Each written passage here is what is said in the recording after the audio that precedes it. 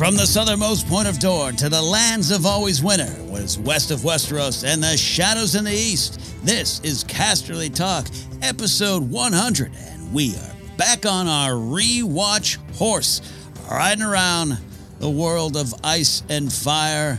Welcome to the show. You might be listening, you might be watching on YouTube, on the Casterly Talk YouTube channel. It's new, it's brand new. Subscribe. Even if you listen to the podcast first, head over, subscribe, probably eventually soon. That's a commitment. We'll be putting on special programming there on the YouTube channel. We might go live, all those kind of things. But the podcast side is where this all began, and we are part of two networks, the Good People Association, Josh, Mark, and the gang, and me, Ken Knapsack. And, of course, we are presented and part of the Blue Wire podcast. Company, home, clan, house, whatever you want to say. Hey, everybody, Ken Knapsack with you. And we are, I'm excited. I'm downright excited about this one here. We are getting back to where we last left off. We're picking up right. We're not starting over. It's like we never left. Casterly Talk, of course, took a little bit of a break as we did a transition from an independent podcast to still an independent podcast with help from two great companies, Good People Association and Blue Wire, like I said. So a couple months off. We were back last week with a news catch-up. And whenever there's bigger news, breaking news, you can be guaranteed, and you can take it to the bank. We will have a little news breakdown here. More of those on the way. Guests coming in. Don't worry. I got other voices here. I love other people's opinions, other people's thoughts on these episodes as we break them down. We're just getting back up and running, but you know the score if you've been a listener. That's kind of where we've been for a bit here. We are going right to Season 3, Episode 2, the 22nd episode overall for the show, and it is Dark Wings, Dark Words. Before we dive in, a couple things about these rewatch reviews. I like to approach these shows by analyzing any themes presented, any ideas presented, what's going on, not just behind the dialogue, behind the scenes, but behind the characters, where the creators are at. We just analyze it from that point. I love engaging with the show on that level because I think when you do that, you start to find all the bricks that are put in place as the show builds forward, as the show tries to tell its own story, and that's big for me. I love the books, but I do think the show and the books are in the same world, and I actually think you can almost eventually we'll see how inspired George is by the show, but the show is inspired by the books without a doubt. But I don't look at it, and I should say no longer look at this as an adaptation. I just think it's a retelling of the story of a world we're all familiar with, but the show was trying to do its own things by playing with the characters and the themes that are present in George's work. That's absolutely what's going on. You are interweaving all the things at play, but the show, because it's a show, because it's a different medium, was trying to do something different. And I think by focusing on the themes presented, and I always joke, Benioff and Weiss themselves say, I think it's more Benioff and Weiss, say, themes are for 8th grade book reports. But bollocks, I say. The themes are presented. The stories that they told episode by episode are telling us something. And if you just dig in, you can find, I think, a lot of just rewarding moments, even more rewarding moments as you start to see what's at play in these episodes and what they all really mean. That's my rambling preface for anyone who might be joining the show now. This isn't necessarily a plot. This isn't looking back at what theories did or did not work out, and that will come up from time to time. But I think you'll often find that some of those big plot expectations, plot desires, and those theories that we all had, myself included, I think you'll find that they were too far reaching for the show. They just were. The show was using these characters in a different way to tell a story, to build towards their own version of this story. And the theories and the plots are fun, but they were never going to be driving the show as much as the big whys. And I think stories in general want us to ask why before how or what, or just basic plot stuff there. But that's just my opinion, and that's the other thing too. You are listening to me, one person. Other people will be coming on the show. Other people have been on the show as well. But this is my thoughts. This is my looking back at the show, this world that I love so much. So if you're relatively new, that's what's going on here. There's other great channels that I always say, watch us all, dance around in this world. History of Westeros, great podcast. All Shift X, all those kind of podcasts. There's YouTube channels. There's a lot of places to go to get the theories, to get what the history and the lore and what they mean, because I'm there for all that too. But I love focusing on just theme by theme and scene by scene what is there in the story. Another thing too, if you are doing a watch along and you had never, watched the show before and you're watching it for the first time, just beware when I'm discussing this stuff. This is a spoiler zone. I might sometimes refer to events that are forthcoming, a little foreshadowing. And, I don't want you to get spoiled if that's what's going on. So just be wary and be careful. All right. I've wasted too much of your time up top. As I said, Season 3. Episode 2, Dark Wings, Dark Wards, original air date April 7, 2013. The director was Daniel Minahan, who was one of the more prominent directors early on in the show, and then he didn't direct later on, and so I think his name sometimes is forgotten. He did a lot of great episodes and a lot of good, quiet, more intimate character work. The writer for this episode is Vanessa Taylor, and she did a wonderful job. Love seeing her here and representing a female voice in the writer's room. Cinematographer was Jonathan Freeman and editor Francis Parker. Overall, we are coming off a Season 3, Episode 1 that set up what a lot of the characters really need, as you'd want with an Episode 1 of every season. The pieces are on the board. But that episode really dealt with what you really need. What do you really want? You might want something, but what do you need? There's surface level needs. Dany needs an army, but what is going beyond that? Jon wants to be a hero, but what does he really need to do? And all those kind of things. I think this episode builds off that a lot. This is almost a second Episode 1, and not all the Episode 2s of all the seasons are in my brain right now. But I think more than any other season that I remember, this one really is a two-part Episode 1 in my book. We got a lot of new players on the board, a lot of new names, a lot of new actors showing up here in these first 2 episodes, but especially this one. Queen of Thorns, the Reeds, Brotherhood Without Banners. We got a lot of new players mixing in with our old favorites, even more than Season 2. So that's why this episode kind of works that way. And then we're building off the, hey, what do you really need? And going into a bigger theme here I'll talk about in a second. I think it's easy to overlook this particular episode. And a season overall that for myself, Season 3 sometimes just slips my mind. I don't love ranking these seasons, I should say. But Season 3 sometimes falls down the chart for me for no real solid reason. There's some great Dany stuff. Season 3 is really about Dany for me. We're 2 episodes away from one of her great moments, the Dracarys moment, all that's coming. And so that's why I do love this season. The Dany stuff is great. Jon stuff's great. The introduction of Queen of Thorns is memorable. But sometimes this season, especially as time rolls on, it just kind of slips my mind. And this particular episode, even when I sat down to watch it before turning on the cameras here and the microphones, I was like, Season 3, Episode 2. I don't know. Kind of a setup episode, and damn it, man. Don't overlook it. Don't do what I even did today. Don't overlook this episode. There's some wonderful stuff setting up things going forward here. All right, let's dive into what I think the big kind of theme, the big kind of idea in this episode. And if you're afraid of that word themes, I'm looking at you, Benioff, it's just the ideas at play. It's not the only thing in these episodes. Every episode has a ton going on in Game of Thrones. Big questions, moral questions, plot, all those kind of things. But I really love just pulling out what's presented in these episodes. And this one, for me, again, we're building off, hey, what do the characters really need in Episode 1? Now we got who are you really? Who are you really? Who you really are. However you want to phrase it.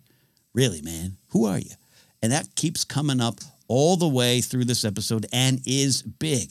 It is about characters maybe not knowing who they really are, or maybe they know who they really are and they're trying to be something else, or they're trying to live up to what they think they should really be. And then, of course, a couple characters as we get to the end are just trying to hide who they really are in name above all else, and that ends up being a big problem. So who you really are is a big idea in this episode. It begins right from the top with Bran, who's haunted by dreams of you got his brothers there. He hears his father. It's a replay of the season 1, episode 1 moments with him right before it all goes to hell, right?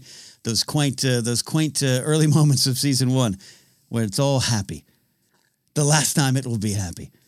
But Bran is not just reliving those moments. And I think if you watch this, you can probably think that, hey, he's just having some flashbacks and memories. He's missing home, which he is. But I take this as the crow, the three-eyed crow is there showing him what he was and who he was. And it's haunting him because I think his natural instinct is to get back to that. He knows they're on the run. They got to get somewhere. But he's not yet the Bran that's like, we got to get north of the wall. He doesn't quite know who he really is. But someone who does is about to show up. And that, of course, is Jojen Reed, who first appears to us in this dream. And he says quite plainly, quite clearly to Bran as he's trying to process the dream, you can't kill it, you know. Why not, Bran asks. Because the raven is you. The three-eyed raven, three-eyed crow in the book, sometimes I might refer to that, is him. Now, that means almost nothing to us at this point. It's mumbo jumbo. It's wooey kind of magic, right? It just, and Jojen, you meet him, he seems to be a little off. Yeah, there's something at play with Jojen, but Jojen's just stating a big thing right here, right now. We'll come to something a little bit later as they kind of dive in when they actually meet. There's an important thing he says there, but this episode starts with that question. That's who you were. You might want to stay there, but you're haunted by that. And you got to go forward and you got to discover who you really are. And often the answers are right in front of you. Who you really are is it's a powerful question to ask yourself. And again, it goes in many different directions. And it's something you probably want to ask the people around you. You got Talisa. We jump into with Talisa and Robb. And she is being faced with what she was told the North and Westerosis were, particularly the Northerners. My mother always told me, you Northerners are a grim lot. But she's been seeing who Robb really is. She's starting to learn, but she's, a foreigner in this land and maybe has a different perspective of who everyone really is out there, and show some great moments with Catelyn coming off. So even right then, we're getting right into it, and Robb's got this pressure. I think he's starting to feel, despite all the victories, he's already scrambling, already starting to lose. This is what we're picking up with him, and it's not celebrations, right? It's already a mess. The stuff that's going on with his mother at the end of season 2, Jaime and Brienne on the run. I think Robb is dealing with some of those kind of things, even outside the bounds of this big idea and this big theme. But Talisa's there questioning, what she was taught about who she really is now that she's seeing it. From there, we jump into this. The theme keeps going with Theon, a prisoner, and we don't know where he really is. We meet Ramsay. We don't know who Ramsay really is, and I love this stuff. And getting outside the theme discussion here, the Theon stuff at times is hard to watch, even just the basic torture stuff. Phantom pains. You start to sympathize, but. The show had to do this in a different way than the books. There's just no way. The where Theon was, the reek of it all was something that could play out entirely different in the books, and it plays out wonderfully in the books. But here we are. We've got Alfie Allen's face right on the screen, so we know who Alfie Allen really is. No questions there. So I think the focus has got to be twisted a little bit. It's not us asking who is this? Who really is this person that's being tortured? Who's this Reek cat that we're about to learn in chapter after chapter and book after book? It's the other way around. We know who Theon really is, but does he know who he really is and who he really is to these people and who they are to them? And it's a painful, sorry, Theon, no pun intended. It's a painful lesson there. So that's at play. Also, it plays this idea that we had Jaime and Bran, the great stuff going on, the journey, and this is the journey. It's so funny too because we're in their journey started at the end of last season. This we know, but there's sometimes in my mind, I think the Bran and Jaime journey across the land took 3 seasons. It really did. We're moving along fast already. We don't spend a ton of time with them as maybe, memory would lead you to believe. But this episode's some of the more solid stuff. And I think this idea of who you really are goes so many different directions with the both of them here. Is Jaime really this proud, vain knight that he still saying his insults to Brienne, they're biting, they're horrible, they're cutting, and Brienne's got to rise above him, but it's clearly a weapon. It's clearly maybe even less of a weapon, more of a shield from Jaime. And his reconstruction has begun, right? We know this now. We have this benefit, but it's interesting to go back here, just see him putting up this face, this brave face, this vain knight face, but he's starting to admit he's breaking down. I call it a reconstruction, but he is there's a series of events that are starting to happen in this season that are going to completely break him down and take him from that season 1 Disney prince villain type of character into something way more real. It's already begun. We had some great scenes with him and Catelyn in the prisons in season 2. But now him out and about in the land, it's just some of the more fascinating stuff. And when I talk about overlooking season 3, this is some of the stuff, particularly in this episode, that I have to call myself out here for overlooking. The great character work of Vanessa Taylor's script really highlights this. Jaime is starting to admit who he really is, going back to that theme question. And it's a man who loves his sister, who, as we might say, for the story, it's key. And he wants to get back to her. And he wants to do everything he can to survive and get back to her. And that's something that is going to be obviously pretty important for him going forward. And that is who he really is. And once he faces that, I don't think, even though he's going to become a better person, he's going to make choices a little bit different from that season 1 Jaime. Each season he gets a little, the choices get a little bigger and bolder. And by even season 8, I think he is... he's a much better person for it all. But at the end of the day, who he really is, the question starts to get answered by himself, I think, even in this episode. Great exchange between him and Brienne. And I don't want to overlook the Brienne stuff. It's this wonderful character, obviously, here. I don't want to turn the focus just onto Jaime Lannister. But, with his insults of her and everything, she's a little on the defensive. And I think she has a view of who Jaime is, and that's starting to change. And later on, as the episode ends, she maybe gets some answers of who Jaime really is in this moment. And she's going to learn later on a little bit more about his true character. But right here, it's all there. And this great exchange where he's talking about her and asking her who she is, who really is Brienne, how'd she come into Catelyn's service, what was her relationship to Renly.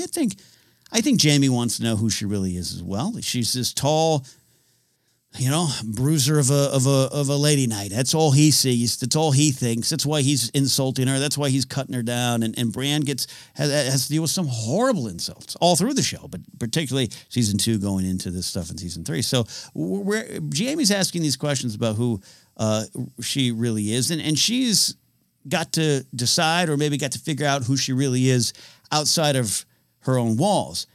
Not just necessarily the walls on Tarth and growing up, but she's been behind Renly's walls. She now is under the service to Catelyn. She doesn't serve the Starks. I don't serve the Lannisters. She serves Catelyn. So she has all these it's armor around her. And I don't want to say protection, but now she's out and about. She's literally out and about. She has to figure out who she really is. And some of the choices she makes while trying to be who she thinks she should be out here, why she sticks to her moral code, which is strong and is something she always does do.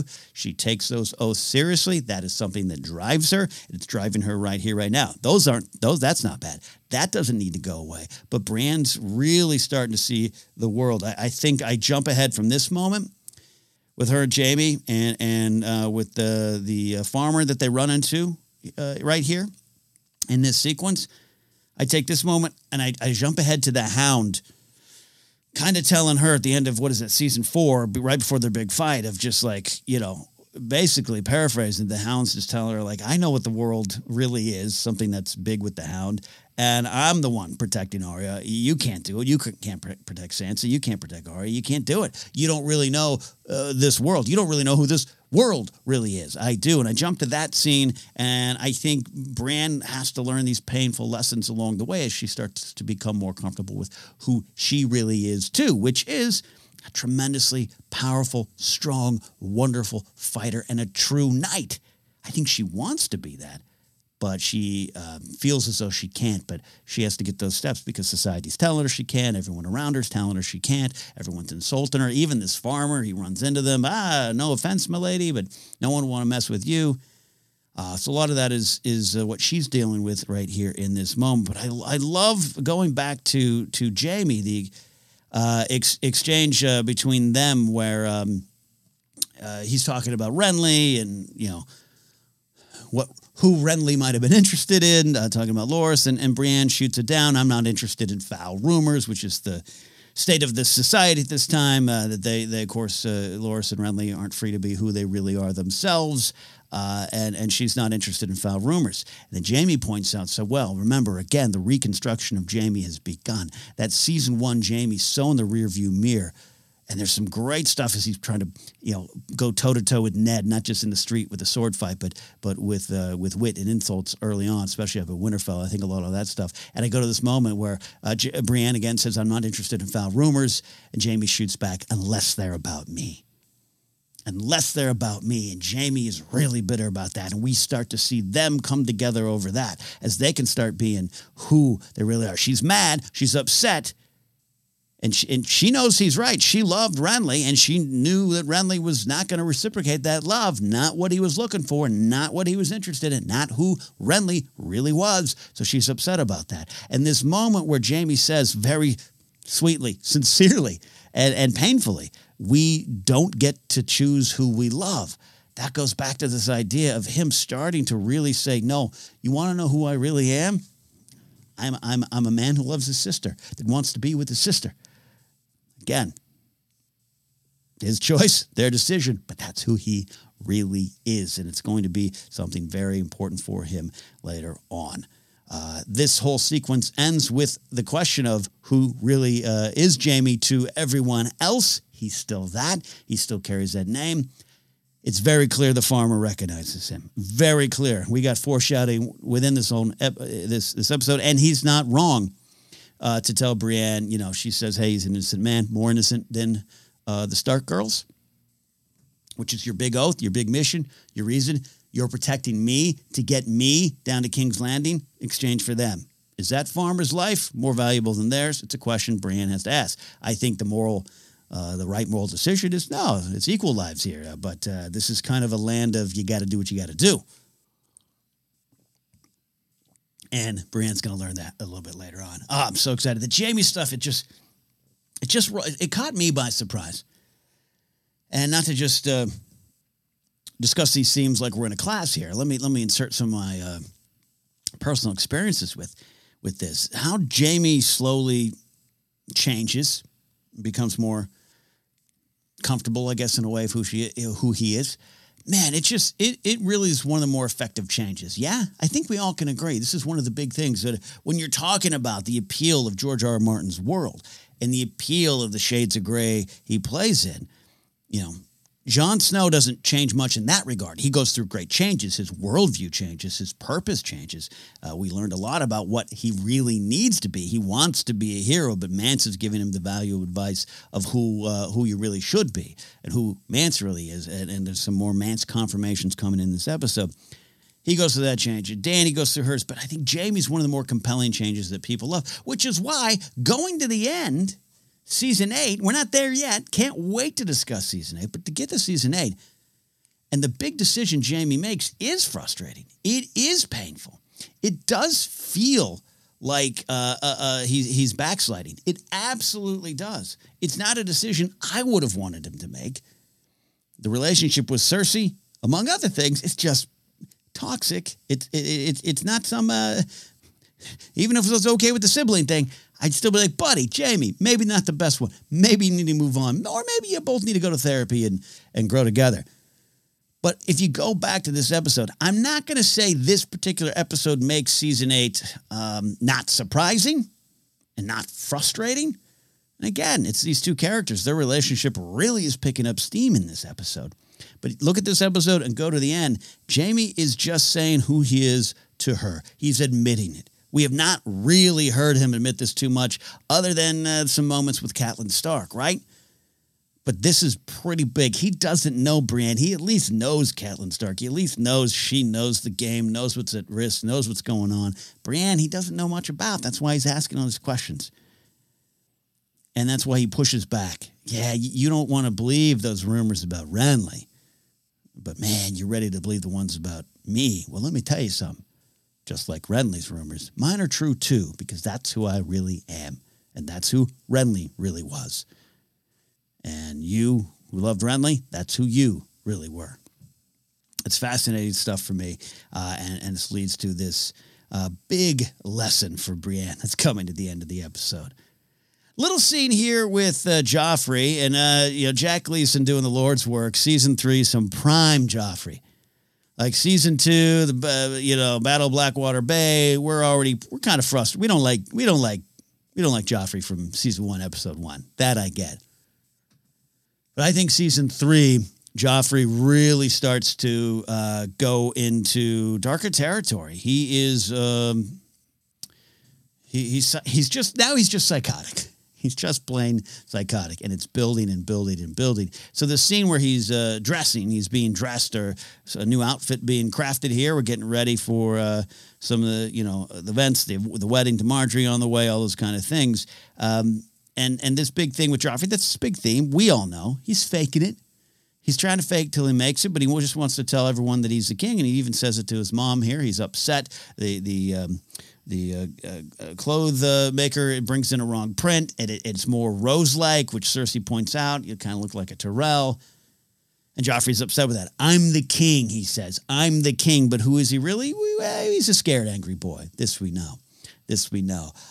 And he's put up this face, and now he feels when the clothes come back, great moment of, that's better. This is who I really am, the king, and this looks like who I really am. He needs everything around him to go in a direction that he makes it easier for him to convince himself that he's the king, if you follow my drift there. But what I love here, the little beats here with Cersei. Cersei is losing this battle with Marjorie, losing the control over Joffrey, which is really about her power, right? She's obsessed with Marjorie and is battling. Cersei's battling not necessarily Marjorie. She's battling the idea of who she really is right now to me. Great little exchange about that fabric. Give it to Marjorie for her wedding gown. Should be enough fabric. I love the stuff going on. The undercurrents with Marjorie and Cersei are great. But think about it here. Think about it. It's like Cersei had all this power. She's lost it. She is the queen mother, which is, not as regal, not as powerful, not as important as the queen. Here's Marjorie, the queen. We know later on, season 5, Maggie the Frog, played by the great Jodie May from Last of the Mohicans. She's there, gives the prophecy to young Cersei that haunts her in season 5, but that's still haunting Cersei now. That's absolutely what's here. So this question, this theme, this idea of who are you really? And Cersei fears that she is becoming this queen mother and not the queen. And fear, it's fact in terms of title, but she's losing that power. She's losing the fight of who she is to others and who she feels she can be, by the way, which is important to Cersei to me. She is battling patriarchy. She's battling her own father. She's battling society. This show asks us to ask ourselves a lot of questions about how we treat the women in our society, but more importantly, the women in power, the women with potential power. Cersei runs up against it all the time. I think Cersei is right when she tells her father, I'm the one. You got the drunk, you got the dumb brother. I'm the one that listened. And she makes some mistakes along the way. Again, jumping to season 5 because it's panic. She's got that vision, that prophecy from Meghan the Frog in her head all the time. And I think now it's when it's kicking in, right? Now it's starting. Sansa wasn't a threat. Sansa and Joffrey being married, Sansa being the queen, that was nothing for Cersei. She's got her. Go back to season 1. She's controlling Sansa. She's intimidating Sansa. And I believe she's still got that power over Sansa right now. But here comes Marjorie. And Marjorie's absolutely not playing the game. Look at what Marjorie's putting up there in season 3, episode 1. That's where Marjorie goes and visits the orphans and the poor, and she's out there and getting love and praise from people, the kind of love and praise that Joffrey really wants from his kingdom. Because again, I'm the king. How come people don't like me? I'm hiding away. I'm afraid. And here's Marjorie just running around the town, and people love her. And Cersei sees that going away. This is not Sansa. This is a formidable opponent that is going to really, really challenge Cersei to face this idea of who she really is. Not who she wants to be, but who she really is in this moment. And that's why I love this little scene. It is small, but I think, again, Vanessa Taylor and the writing really hits a lot of points to it. And right now in this moment, Cersei wants power. She wants the kingdom. And she feels if she can get this kingdom, queendom, whatever you want to call it, if she can get the land, if she can be in control, if she can have the power, if she can prove to the world what she really believes about herself, I could do this better than anyone else. She's got some problems. She's got some wrong views on how to do it. There's a lot going on with Cersei. But if she gets it, if I get the kingdom, that's all I want. That's all I want. Go to season 8, where that kingdom, that very kingdom, comes collapsing down on her. She pursued perhaps the wrong thing, a tragic character. Villain for sure, a tragic character. And that's why I love this little scene, man. I love digging into this kind of stuff. All right, well, I'm going to pause for just a second here on the podcast version. If you're watching me on YouTube, guess what? You're going to take a little break as well. I got to catch my breath. You're listening to Casterly Talk.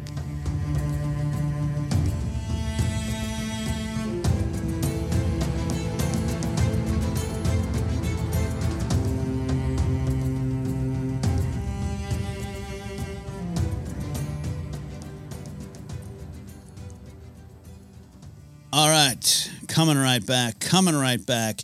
We're continuing to look at Season 3, Episode 2, Dark Wings, Dark Words. And from Cersei, we are going on to a great little exchange between Shay and Sansa. We have got Sansa she's without people she can trust. We know this. She often feels alone in this strange land, King's Landing. This has been something that's going on for a while. She is learning who she really is, and it's fascinating to see this stuff, to see where Sansa ends up by season 7, and where she ends up at the very end of it all.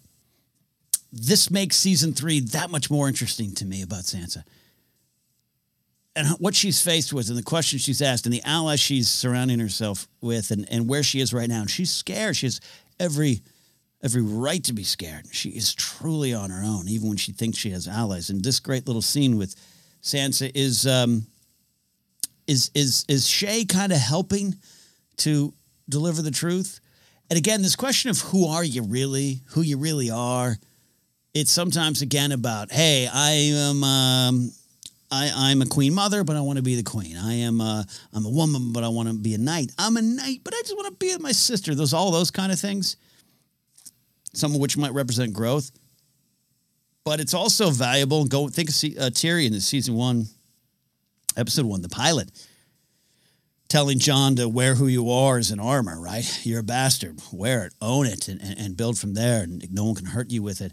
I think it's valuable to know who your value, know who you really are on that side of it too. Not who you just want to be, and who are you really deep down inside. You might be acting like the king, but deep down inside you're this, and you have to face that sometimes. And Sansa's starting to face that here. That's why this isn't a throwaway scene to me at all here. This is Shay proving, hey, I'll protect you. You have a friend, you have an ally for what it's worth there. And yeah, we know Shay later on does some things maybe we all don't agree with. But again, some of it was circumstance. Some of it was what society, the pressures she was putting her under, those conversations to have when we get to those moments in other shows. But Sansa is learning this idea of who she really is to the society. She is a woman with prestige, a young woman with prestige, so that makes her both a pawn and an object for those around her. She's not in control. She's absolutely not in control, and it's a funny, darkly funny line, I'll say.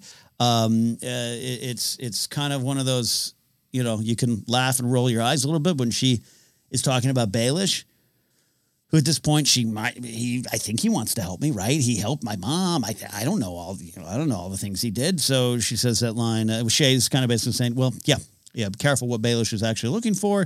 Sansa says, he's too old. Shay says they never see it that way. It's a funny line. It's also a very poignant line to our own society and all those things. Vanessa Taylor wrote a good line, a good exchange there. But think of it in terms of Sansa.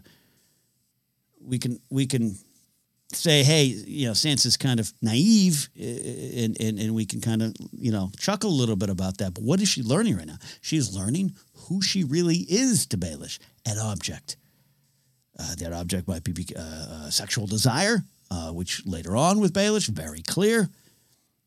She doesn't see it. She doesn't see it. We can just say, ooh, naive little girl. But it's the whole thing. It's this, you're a pawn.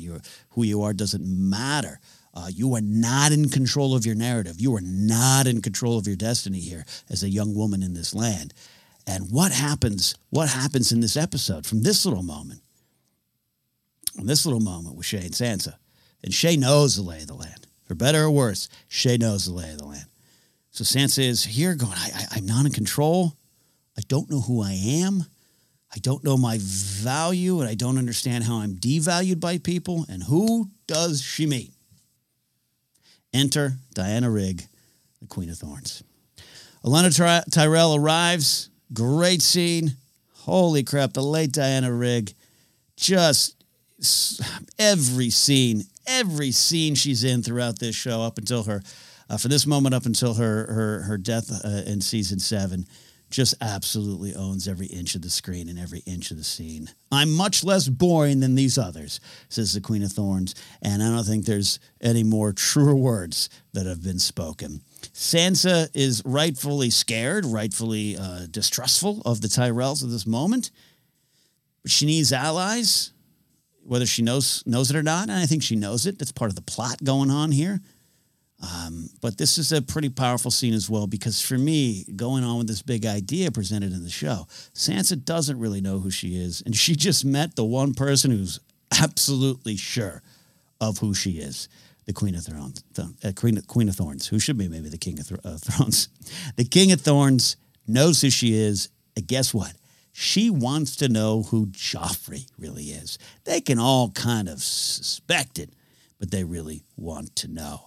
And we get that from Sansa in this episode. We absolutely get it. Sansa comes clean with it. She's afraid. Marjorie's there to help. They gain her trust. And that's when Sansa says what is true. After she tries to put up that brave face. Oh, no, my father was a traitor. My brother's a traitor. I have traitor's blood. She's terrified. She's scared, grandmother. They get her trust, and she says who Joffrey really is. He's a monster. Now, we know that. It's not a surprise to us. Even if you're watching season 3 for the first time, you already got the idea that Joffrey is a monster. But in this world and in this land, a lot of people don't know this. There's the rumors about Jaime, but Jaime knows who really is. There's rumors and thoughts about Joffrey, but no one really knows who he is. Sansa does. And the Queen of Thorns wants to know, and they get their answer. And what's her response? Oh, that's a pity. The plan is in place. The plan has begun, I believe. I think Olenna Tyrell is starting to think of how to get rid of this horrible, horrible monster. And I love, too, you're looking at the scene here. There's so much at play. The way she just talks about Loras. Not too bad about Loras, but Mace Tyrell, her own late husband, Luther Tyrell, just oafs. Just disparaging, and things are different down there in House Tyrell in Highgarden. The women are definitely in control because they know who they are. And the Queen of Thorns, it just shines through every moment. And then there you can see how it translates to Marjorie, who's someone who's pretty damn sure who she is and who she wants to be. She wants to be the queen. Only a mother can make them is the next kind of scene and sequence that goes back to this big theme. This is some of the most powerful Catelyn stuff in this season. Catelyn Stark, things have not been going great for Catelyn. She's made some mistakes. I've said in the past, and if you're relatively new, I have in the past, and I mean going back 9, 10, 8, 7 years, whatever, how long, I know 10 years for the show overall, but so what, this would be about 7, 8 years now, which is crazy to think, right? I've always been a little hard on Catelyn Stark. I'm less now these days. And this is one of the scenes that I can point to and say, I got it wrong. She makes some mistakes. She absolutely. Capturing Tyrion, taking Tyrion hostage, big mistake. Letting Jaime out, potentially big mistake. But she does this all because she knows deep down who she really is. She's a mother. There's some great stuff from D.B. Weiss on the after the episode stuff. I always encourage you all to catch those. You can get some wonderful insights. D.B. Weiss talking about, we get, and I'm paraphrasing as I always do, but we get in this land, houses, family, legacy. Those are things of great value. Those are things to believe in. Those are things to build your own identity on and off of. But Catelyn's not really about that. We are about to return to House Tully. She's going to go face who she really is or who she really was and face her past. She hasn't seen her father for a long time, Hoster Tully. And that's kind of how it works anyways. Not a surprise. Is she a Tully? Is she a Stark? Her loyalty is to her direct blood, her family. That's who she really is. She is a mother. It's the stuff D.B. Weiss was talking about. You really see it at play here. And the powerful stuff, Talisa trying, it's a mother-in-law, wife and mother-in-law situation here. Talisa's trying to reach out. Catelyn Stark is making the 7-pointed star there. Bran, they get the word that Bran and Rickon probably dead at the hands of the Boltons, or at least the Boltons found him there, right? We're still thinking it's Theon at this point, of course, and it's interesting to me because Catelyn's at war with herself over it. There's some haunting stuff going on in her mind because we've got her. She says it. She's a mother, and that's what she tells. This whole conversation kind of starts with her. Talisa saying, "Can I help?" And Catelyn says, "You can't." Little brusquely, but then says, "Look, only a mother can make them." That's who she is. And she goes into this heartbreaking story of baby Jon Snow being sick. Now she kind of cursed him to death. He gets smallpox and he might die. That's the last time she had kind of made one of these. And she prays to the gods, vows to Ned, like I will treat him as my own blood. I'll do that. And she herself says, and I couldn't keep my promise. And everything that's happened since then, all this horror that's come to my family, not House Tully, not House Stark, but to her family, that group around her, the children, her husband, that family, it's all because I couldn't love a motherless child. Catelyn knows who she really is. She's the mother of this unit, and everything she's done and everything she will do, and we only got a season left, is under that banner. That's her banner, motherhood. And it's pretty powerful, and it's pretty sad. And it makes me, and this is the part of the show, this is when I was watching, I started going back and looking at season 1, particularly season 1, Catelyn. It was just so easy to write it off. And I'll say easy for me as a man to write it off. Catelyn, crazy Catelyn, making tactical errors, going after Tyrion. And in many ways, she was one of the only ones willing to really do something for her family. And sometimes that's what you got to do. You got to know who you really are and take action based off of that. But what haunts her is the one thing she couldn't do because it kind of butted up against who she really is. I am a mother of these children, and I am not a mother of this bastard son. Because I couldn't do that. I couldn't go beyond my walls. I couldn't perhaps grow. I'm thinking of Brienne as she starts to get a lay of the land. I think Arya and Sansa as they really start to get a lay of the land as the show goes on, and painful, tragically painful lessons of not adapting, not growing, that stuff later on. I'm glad they don't, in season 7, I think it is, they have that conversation, Santonari, about father, the wonderful Ned Stark, who maybe protected them a little too much and didn't give them the actual lay of the land. It didn't actually kind of set them up for all the success in this crazy, brutal world. I think it would have been fully appropriate to attack Catelyn over that, but if Catelyn had been able to grow and adjust, maybe things would have been better. But it's also her being tremendously harsh on herself. We all must learn. We all must make mistakes, and we all must forgive. And perhaps in this moment, self-forgiveness is something that will not come to Catelyn. It's some powerful stuff, great stuff. Again, I go back to myself. I'm saying this to myself. Don't sleep on this episode. And as we roll forward to season 3, maybe I will change my view of season 3. Who am I? Someone who values season 3 more than I think in my head at this point in time here. We go from this great conversation. She's talking about she couldn't love a motherless child. That motherless child is Jon Snow. We go to a little moment. We've got some great stuff. We met Mance Rayder last time out, and Tormund Giantsbane. We're spending more time up there. We only get a little bit up there. But I love this scene because Season 3, Episode 1, Valar Morghulis, all men must, excuse me, that was Valar Dohaeris. Ooh, let me get that right. Oh, right? Oh, yeah. Let me get that right. You don't want to mess that up. Valar Morghulis was Season 2, Episode 10. Season 3, Episode 1 is Valar Dohaeris, all men must serve.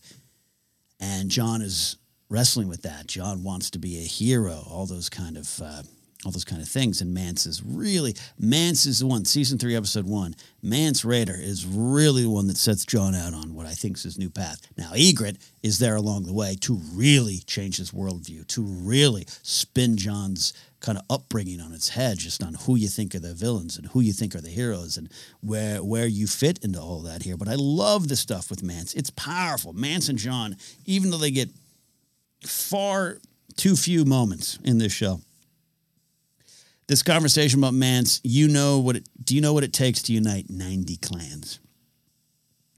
Mance is all about who you really are. This is why it's powerful that he gives Jon you want to be a hero. That's what you want. But what do you really need?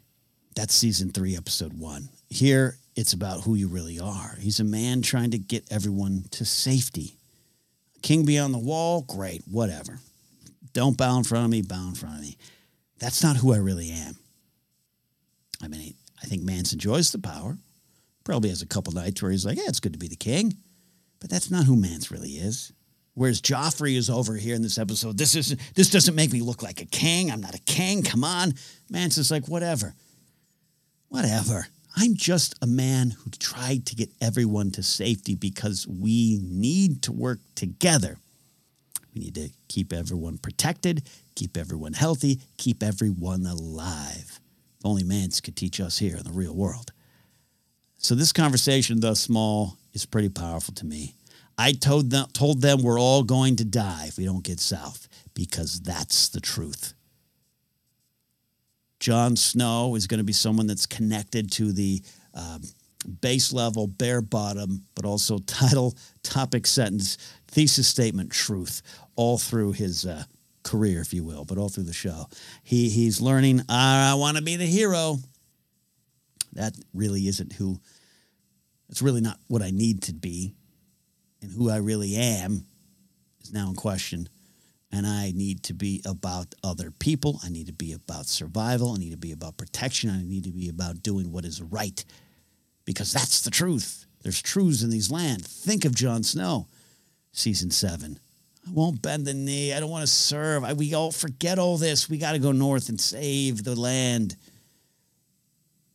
He's not concerned with what's going on around the thrones. He's here for the people. How could he unite 7 kingdoms? He tried to unite 7 kingdoms. It's almost like this speech, you can hear it in Jon's soul as he tries to tell everyone. It's like he wants to have this conversation later on with someone else. You know what it took to unite 7 kingdoms? I told them we're all going to die if we don't work together. because that was the truth. I think this fuels John going forward. It's a tiny scene. I love it so much. And John is, at this moment, he's struggling with who he really is, right? These changes aren't immediate. He spent his whole life being told, you go to the wall, the Night's Watch protects us from the nasty wildlings north of the wall. And he's starting to have that change. His worldview is changing. It's slow, but he's struggling with who he really is and what the world really is. And I love that Ygritte loves pointing this out. It's like her only line in the show, but Rose Leslie nails it in this episode. She points out the big picture to him, that she's always there for John in the big picture.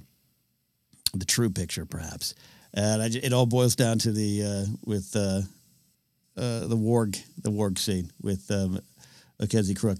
You've never met a warg? Like, it's really like playground, like 7th grade, 6th grade elementary school kind of tension between them, right? Oh, you've never really met a warg, but really, what Ygritte says is, yeah, you haven't even begun to touch this world.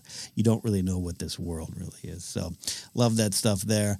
We go to a pretty important and powerful scene. This is a little bit of foreshadowing. We love discussing some of the foreshadowing here on Casterly Talk about things that are forthcoming here. But I don't want to run super long today here. But Sam is confronted with who he really is on the surface. There's things going beyond deeper, of course. There always is. But he is, I think, again, of that Tyrion and Jon scene in the pilot. Of where what you really are as a shield. Sam is confronted with what he is. You're fat and you're slow, Ed says to him, because he confronts them as he falls to his knees. He's crying.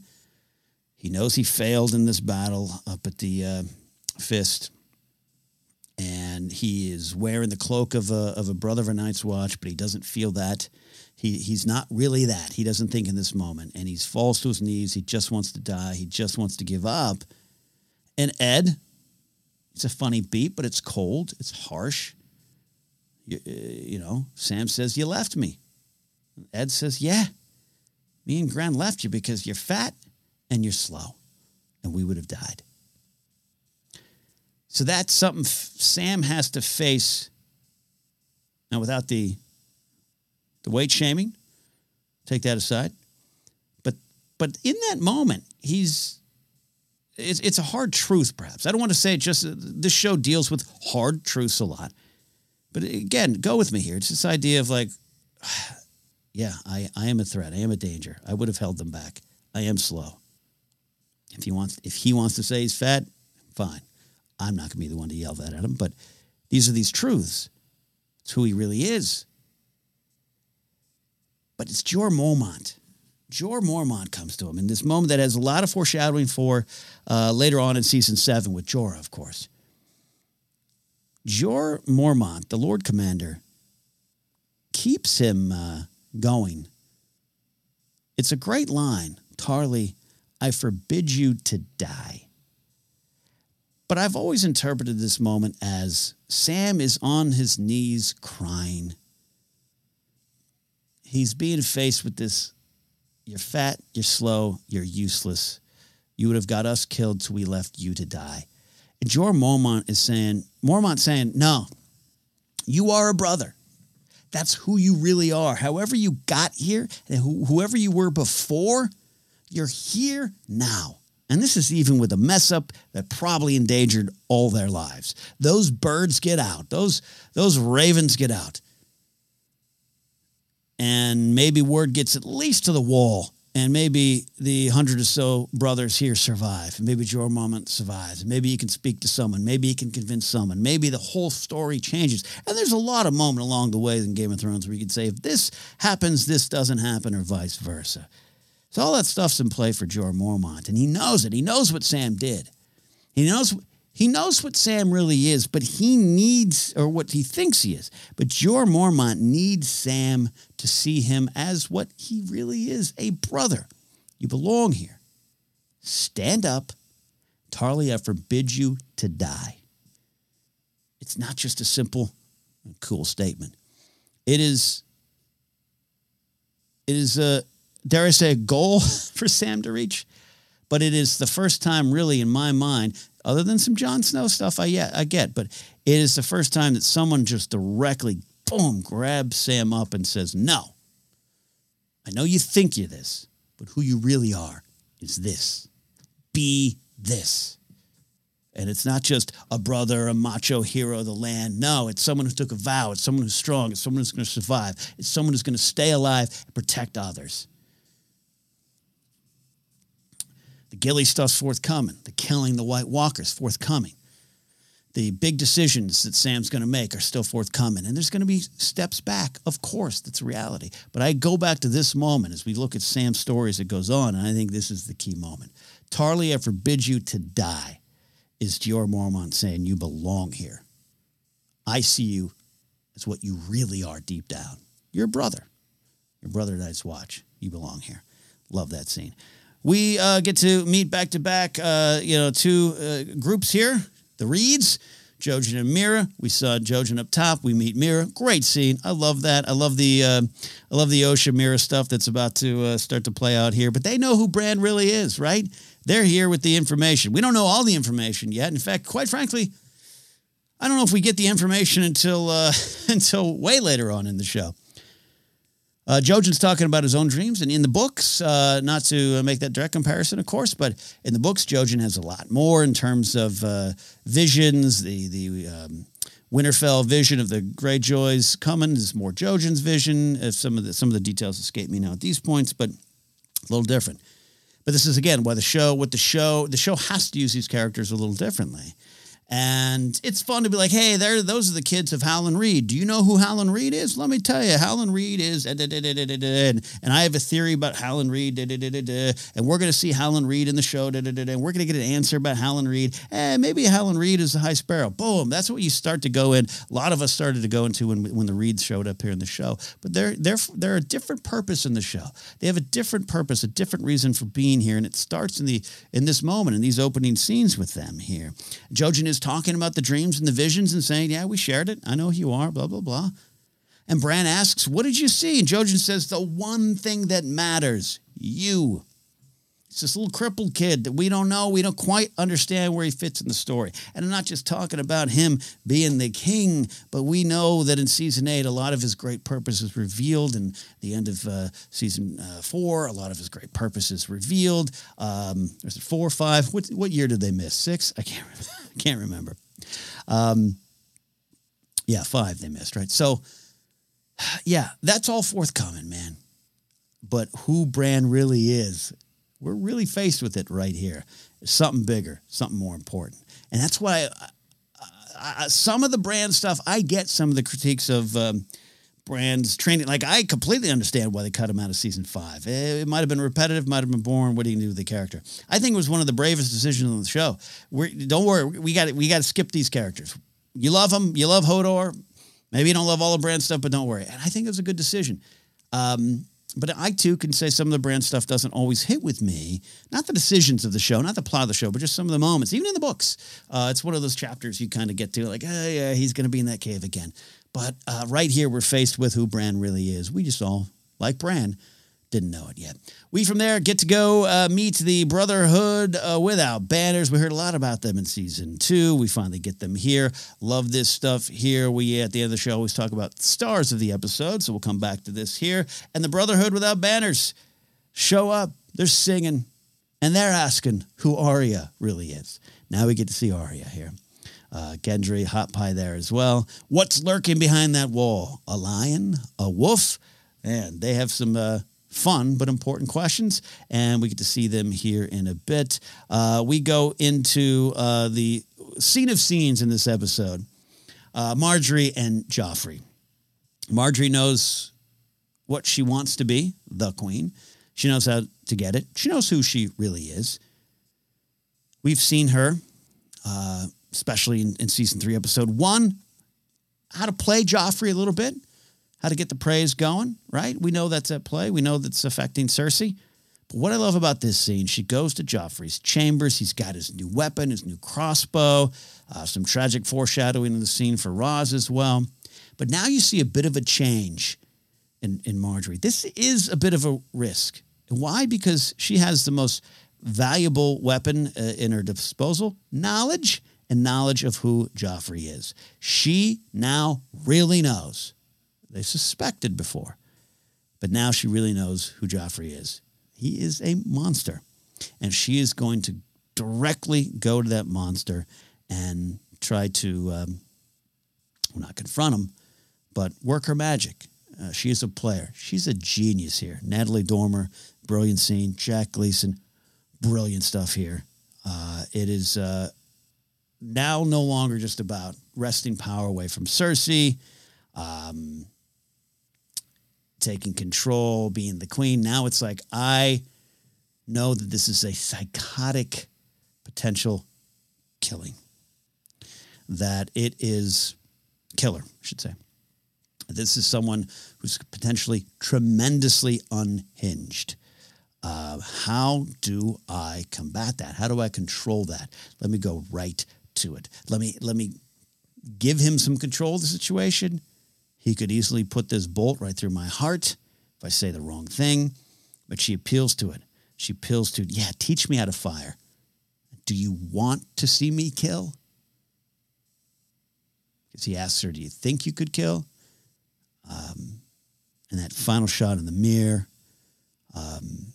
it's just tantalizing. It's tantalizing to watch Marjorie just play this scene, play Joffrey, and it's also Joffrey in a weird way, a little bit of a self-discovery. It's the first time maybe we're seeing, we know he's bad. He's done nothing good so far in the show. But in this moment, yeah, he's gazing off in the distance. Yeah, I'd like to see you kill. That's what I like to do. Dark stuff, but great stuff. Love that scene. Love that scene there. Then we got two big beats to end the show when we're dealing with this big idea. We have got the Brotherhood at the in there, the end of the crossroads, and everyone is learning who Arya really is. Love the little moment with the Hound. The mask comes off, and what are you doing with the Stark bitch? Great shot. You got Thoros, you got the Hound. Boop, they turn, and Arya's face is staring back at him. And now this is an example here of who you really are in terms of name can absolutely be used against you. Great tension, great cliffhanger for this one. And then perhaps the greatest one comes along next here. We've got the moment with Brienne and Jaime crossing the bridge. Jaime learning who Brienne really is. Presenting these all along the way, he's giving her choices. Go in the water, go on the bridge. This happens. What are you going to choose? Jaime's testing Brienne all along the way. But she starts to find out who she really is as a fighter and who Jaime really is right now. He's a tired, broken man.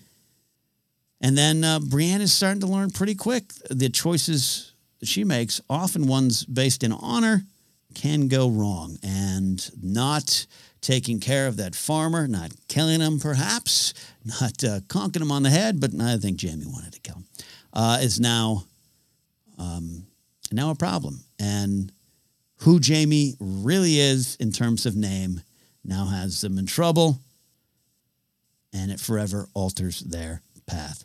Locke has shown up. The flayed man of House Bolton is here, and it's not going to go well. Who you really are. It can help you. It can hurt you. And it's important to know the answer to that question. Favorite moments and foreshadowing there. We talked a lot about the Bran and who he really is because the Raven is you. I love the little side thing. Got a lot of stuff with Robb. Great stuff with Lord Karstark. But when they leave Harrenhal, Lord Bolton will garrison at Harrenhal. Bolton's getting more power. He's getting more trust. We see what's going to happen with that. Lord Karstark saying, I think you lost this war the day you married her. It's not nice, but it's true. We got the Red Wedding coming our way. And I talked about the Tarlia forbid you to die. Do you hear me line?